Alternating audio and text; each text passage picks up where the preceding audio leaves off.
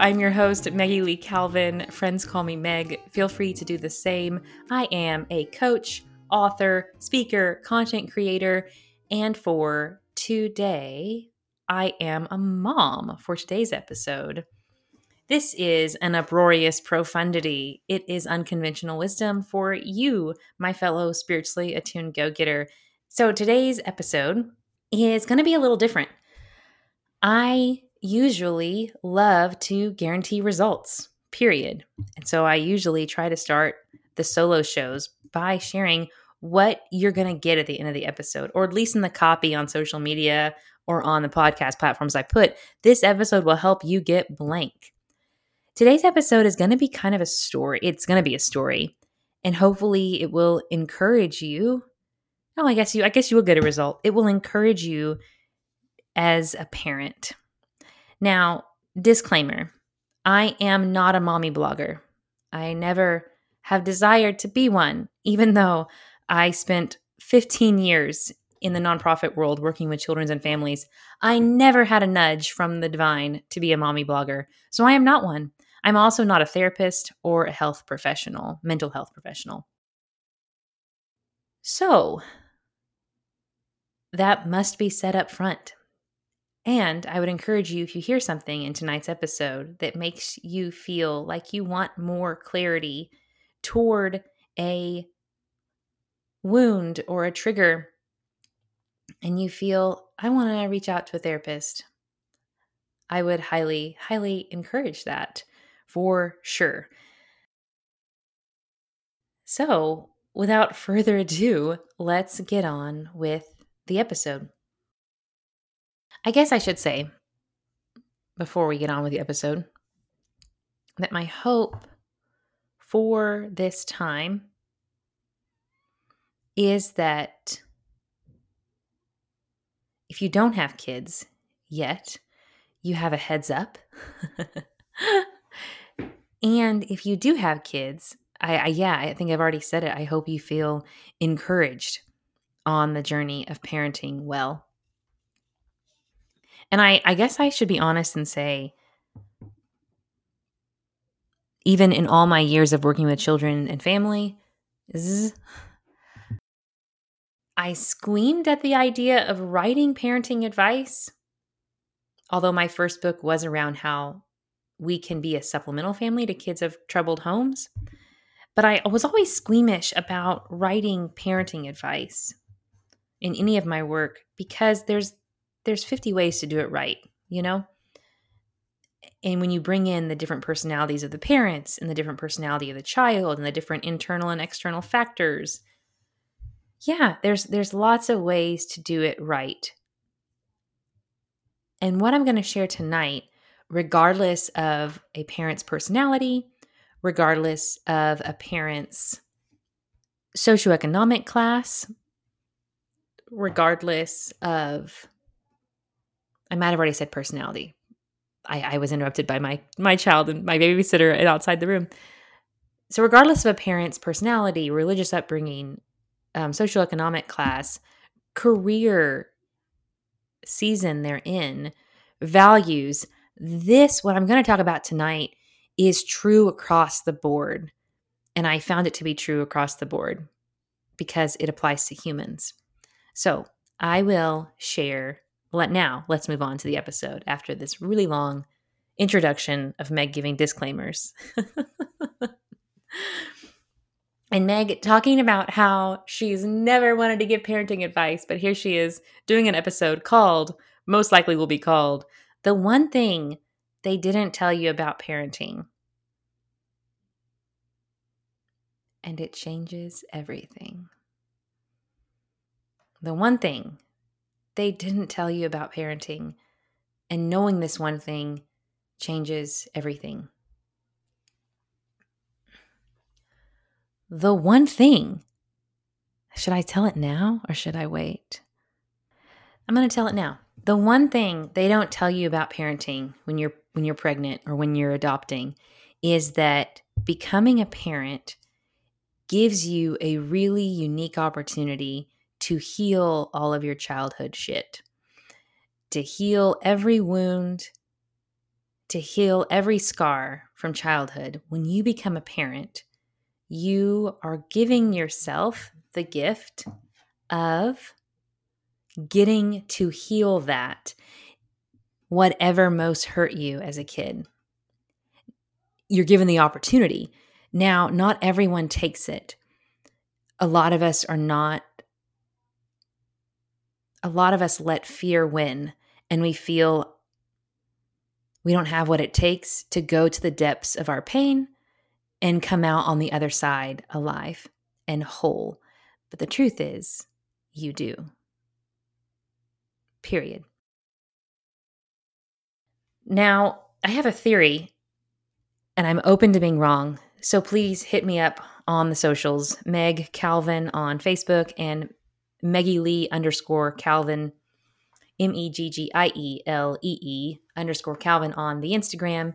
Hit me up on social media if you disagree with my theory. My theory is that those who never parent, whether that is through adoption, procreation, fostering, or just letting a child or teenager live with them for a bit, or they care, so like they mother or father in ways that are part-time. When we are in those types of situations, it speeds up our healing. Yeah, it expedites our healing process, I believe. So my theory is that those who do not put themselves or get themselves or have the opportunity to mother, to father in any way, my theory is that these childhood wounds stay in their subconscious. And as Carl Jung says, until we make our subconscious conscious, it will rule our lives, and we call it fate. Such a powerful quote. So my theory is those who never mother or father, they keep living with this childhood shit, wounds, leading their life and calling it fate because it's just on the subconscious, and they haven't had a moment where they've brought it back from the subconscious to the conscious. So they never heal that stuff, and they could potentially be okay. Or it takes them, if they don't have children or teenagers that they're caring for in their life, it takes them a lot longer to heal that stuff. Now, I don't want to be right. I don't want to be wrong. I want to know your opinion on that theory, because that is just my own observation, my own theory. So that is the one thing about parenting that they don't tell you. And I have someone I love very much, very, very much, who is expecting a baby. And she started to have, and I'd been thinking for a month, I need to tell her this. I need to tell her what no one told me. And maybe if we knew it, we'd never procreate or we'd never adopt. But I thought for about a month, I had the nudge. I need to tell her, just a heads up, when you become a mom, you are giving yourself the gift of healing your childhood shit. And it's all going to come back up at different times. And then you will get the opportunity to be brave and heal it. And I didn't follow that nudge. And then she started having nightmares that pointed back to her abandonment from her father. And so I told her then that I think this has to do with your dad. And also, this is beautiful and a normal part of becoming a parent. So now for the story part. And in this story, there will be a gentle step that you too can take that I feel might serve you as it has served me greatly. So this would have been last spring. Yeah, that's how long I've been putting off doing this episode. This is not a recent thing.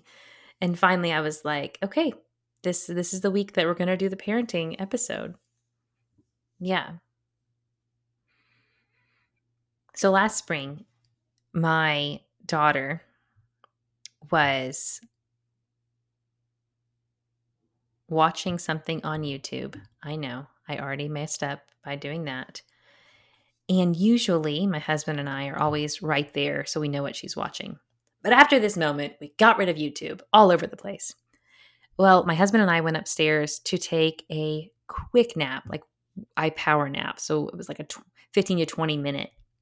And she changed that it was all kids stuff, but she clicked something that was inappropriate. And it was, my husband watched all of it. I, because of my own wounds, I just sent it to him the next day when she told us about it. But it was basically, it sounded like a tween boy playing with,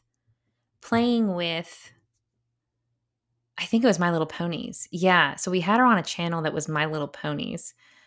And I know I should have already saw the red flag of brony, weird ass brony culture, right? But I did not. I did not think in that moment. This was actually Mother's Day. I remember it was Mother's Day, and I thought I'm going to take a nap. Like, I deserve it. Yeah, it was Mother's Day last spring. So she's watching this video, and the boy, the tween making these videos, is capturing the My Little Ponies and burning them and making a scary voice. And she did not sleep well that night, and she told us about it. And we expressed to her, thank you for being honest. I'm so sorry that came up. And Garrett said, she's going to be fine. It's nothing. Like, he said, the tween boy definitely needs help. Like, he shouldn't play with toys that way. Like, you shouldn't hurt the My Little Ponies, but she's going to be fine. And my husband, Garrett, was not that rattled or shaken by it, which was good because I was extremely rattled and shaken. So the next night, she usually is a really good sleeper and feels whatever that means, right? Who's a good sleeper? Like, she feels comfortable in her bed. See, this is why I do want to do this episode. Like, every single thing I say, I'm like, I didn't mean that. Family beds are okay. Co-sleeping's good. No judgment.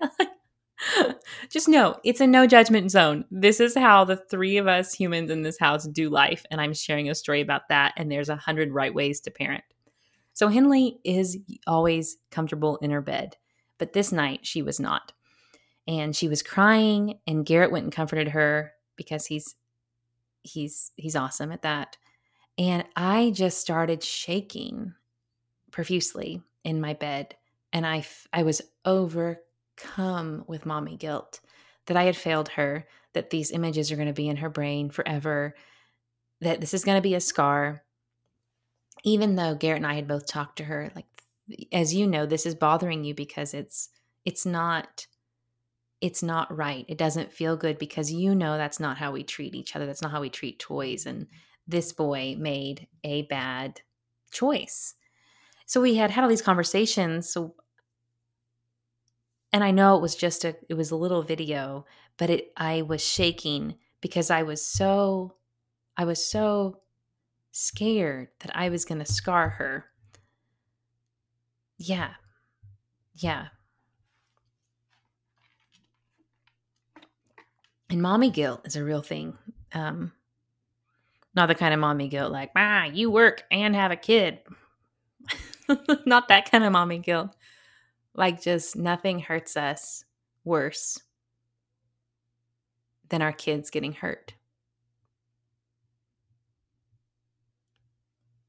I love the quote that was said by a gentleman, not myself, that having a kid is like, whether through adoption or fostering or biologically, it is like having your heart running around outside of your body. So I had remembered this beautiful, I was noticing that I'm being triggered. There's something here. And I love the coach, Christine Lopes, the Heart Alchemist. Yes, I quote her a lot because she is amazing. And I remember her saying that a trigger to shift our minds from looking at it as something negative, as an invitation to heal something, that there was a way of being that used to serve us in previous relationships, that we had to act or believe in a certain way to live, to survive. But now that way of being at our subconscious is no longer going to serve us.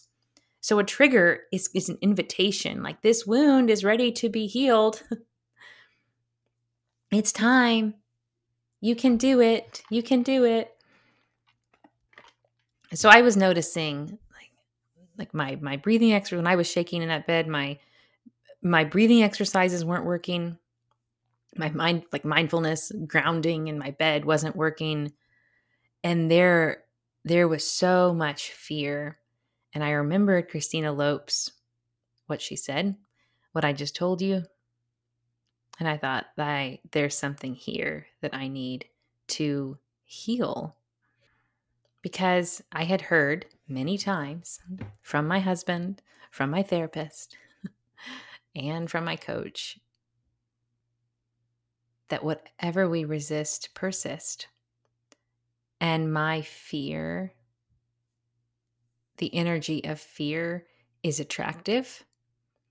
It attracts that which we fear when that's all we're focusing on, just like all of our thoughts. And that I was most likely projecting onto Henley my own childhood fears. And Ruby Wax, the mindfulness-based cognitive therapist, talks about neuro Wi-Fi. And that's that we feel each other's chemistry. We have chemistry with everyone, not just romantic, but professional and bad chemistry. Like we just clash, and platonic chemistry, and that neuro Wi-Fi. In the spiritual new age world, we just call it someone's energy, that we can feel their high vibrations or their low vibrations. And we feel that, and our kids especially feel that. My late aunt, my cosmetic Buddha, Aunt Nana, used to always say that to me, that I am, as the mom, I am the thermostat for the mood in the house. And Henley will always feel my mood. So, having done exercises before that were helpful around my childhood, I did another exercise. And this one is very, very helpful to do. And it's where you think back to a time in your childhood. Most likely, there is a triggering moment, a triggering memory that's coming up for you. When you felt, at least I'm speaking from my experience, because again, not a therapist, not a mommy blogger. I know those positions are held in the same regard, which is hilarious to me. So for me, I thought back to, I was being triggered by the times in my childhood when I felt alone, when I felt scared, and there was no one there to comfort me. And I thought back to those moments. And in my journal, after deep breathing, using the Insight Timer app to do a deep meditation, I wrote a letter from mid-30s Meg to 4-year-old Meg,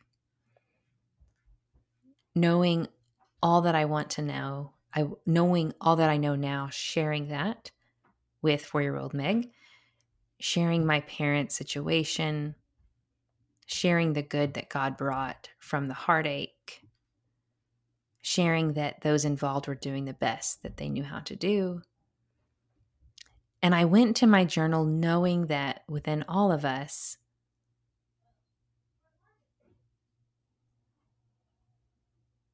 the inner child is still there, is very present. And the inner child, I believe, and lots of other people that are smarter than me believe this too, that when we have a trigger, especially as parents, the inner child wants to tell us something. And so this journaling exercise is so amazing. So you write a letter from the age you are now. Sorry, I need to stop teaching and just tell my story. I wrote a letter from mid 30s Meg to 4-year-old Meg. And then I cried, I cussed, did all the things. Moved that energy out of me that was leading to me shaking. And then you put the pen in your non-dominant hand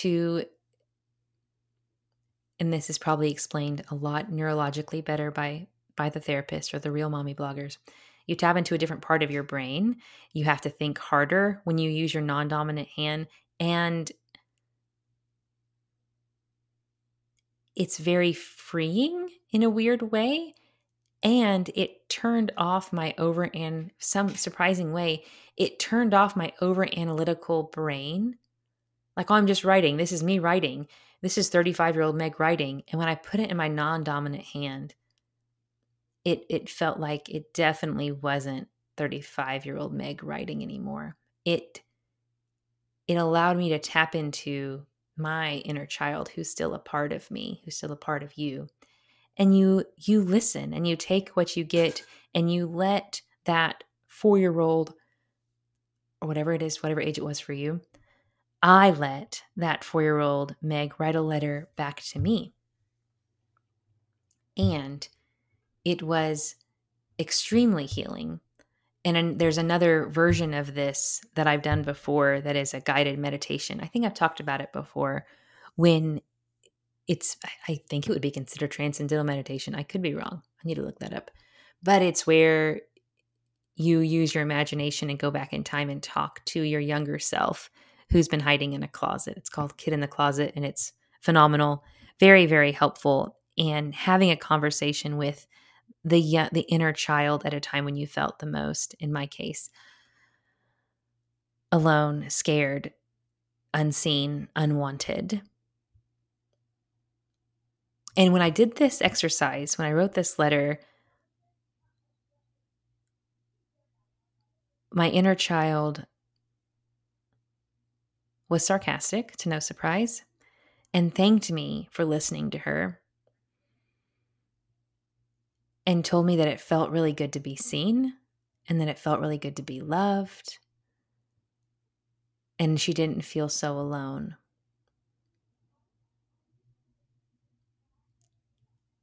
And what I also got from that was this awareness that my daughter, just like myself, and most likely just like you, and just like your kids, my daughter was stronger and more resilient than I realized already. And that what I and Garrett can teach her will add to that resilient spirit. And it was a profound experience. And to no surprise, a week after, another moment happened. And I was visiting this friend of mine this person I love very much, that's now pregnant, that I was speaking of earlier. We were visiting her, and Henley and I pulled up in the driveway, and there was this dead squirrel. And I didn't want Henley to see it. I didn't think she was ready for that yet, because I don't think she had seen a dead animal yet. No, she hadn't at that point in her life, even though Garrett hunts sometimes. Like, she hadn't seen a dead animal. So I rolled my car over it, not the tires, just where it was covering it. And I told myself, I'm going to come back later and I'm going to bury this squirrel. So I left, and I forgot to bury the squirrel. And when I came back to pick up Henley about an hour or so later, the squirrel was gone. And this person that I love very, very much said, "Oh my gosh, you won't believe what happened. We came outside and there was this," and I felt it in my heart. Like, I sank. The shakes almost started coming back again, but they weren't as intense. she said there was this dead squirrel. I was like, yeah, I saw it. And she said in Henley, she goes, I don't know if I handled it right because this person doesn't have kids yet. So she wants to be good at what she does. So she was questioning herself. She said, I don't know if I did this right, but I said, Henley, let's go inside. Let's go inside. And you're because our daughter is so smart, she said, why? Because the dead squirrel. And this adult said, yeah, you saw it. And then Henley, I guess the benefit of being raised in the church, because I used to serve as a minister in a church, Henley said, we need to bury this thing. And the adult said, okay. And I would not in any way call this adult religious, more spiritual. But she said, okay. So they got a shovel, and then Henley then said to the adult, we need to pray. Like, let's pray over this. And so I am beaming with pride. I'm so proud. And then this adult starts to cry. And this adult had just lost someone in her life, had crossed over to whatever awaits us after we leave here this time around. She had lost someone she loved very, very much. And so she started to cry, and she said, after I buried it, all I could think about was, and she said the person's name who she had lost, I really don't like saying lost, who has crossed over, who she's now experiencing in a new way. And she goes, this adult said, I went upstairs to the bathroom, and I just started crying. And as I was burying this squirrel, and I shared with Henley about the circle of life, how it goes back in the tree, and it's this beautiful circle of life, all I could think about was this person and she said the person's name again that had crossed over. And she said it touched me. It touched me so much more than the celebration of life that we did for her when she crossed over. And I was overcome with a new kind of mommy guilt, but the good kind. And it hit me. I was overwhelmed with the fact that my fear that my daughter couldn't handle something might have prevented her from being the part of something beautiful.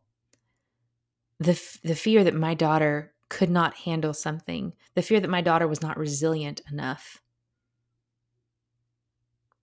could have hindered her from helping another on their healing journey. I wasn't meant to bury this squirrel. Everything happened as I hate to say this should. Everything happened in a way that I feel was aligned with God's highest good in that moment. And if I hadn't had taken the time the week before-ish to tap in and notice, oh, this moment has very little to do with Henley and YouTube, and it has everything to do with my own inner child, my own childhood wounds that are ready to be healed. And my inner child wants to tell me something. So I'm going to meditate or I'm going to journal and listen and tend to that wound and tell it a new story. Or hug her, let her be seen. And as I saw Henley that day after she had her 5-year-old self had held space for this adult who we both love and created a space, a very sacred space of mourning. I felt the inner child within me cheering, saying, see, she's got this. And also at the same time, since parenting is scary as fuck at times, see, you got this. The one thing about parenting that no one tells you, and it changes everything, is that when you give the gift of life to another, you give yourself the gift of healing your childhood wounds. And in my theory, you do it a lot quicker than those who are not mothering or fathering. If we catch it and we realize, I'm projecting on my child right now. This has nothing to do with my own child. This has everything to do with my inner child. So if we catch it and we reach out for help from a coach, from a therapist, we not only heal it within ourselves and live a life free of the chains of that childhood wound, but we,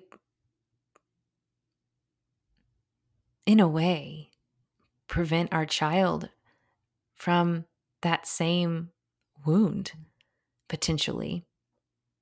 And most certainly, we catalyze our kids in power. We catalyze our kids with a resilient spirit because we're not projecting on them our own shit.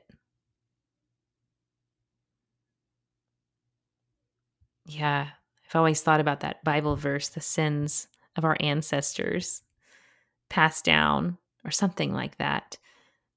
And yeah, I do believe in epigenetics 100%. And at the same time, I also believe that my mom passed her fears on to me with her fearful energy and her anxieties and her way of being. And I most likely will pass some on to Henley, but not all of them, because I'm catching them and I'm seeing that triggers are an invitation to heal a wound. Triggers are a way to change our way of being that used to serve us to survival. But now, as we've evolved, as we've grown, those ways of being no longer serve us. So the triggers are gently letting us know, sometimes not gently, as I'm convulsing in bed, shaking. It wasn't convulsing. It was just shaking. And sometimes triggers are our inner child letting our entire being know that our inner child wants to talk with us and has something to say. So, while this episode does not guarantee you results, as a spiritually attuned go-getter, I want to encourage you, if nothing else, I want to encourage you that as a parent, as past childhood wounds present themselves to you, it's because they know that you're ready to heal them.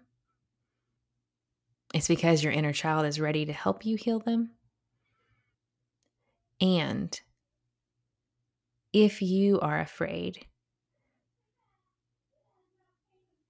to meditate and meet your inner child, to go to therapy, to do the journaling exercise, to see a coach, if you are afraid, like I was 2-ish so years ago, if you were afraid because you thought that you could not go to the depths of your pain, feel it at the deepest, most terrifying, most hurtful level, and come out on the other side whole, you are mistaken. Because you are not only worthy to heal that wound, but equally as important, you are fully capable to do the work, the deep work that's needed to heal. And that is a guarantee that I am more than comfortable making. There They say, move, move, move, oh. When you're done, I'll make you do it all again. They say, move, move, move, oh. When you're done, I'll make you do it all again, again.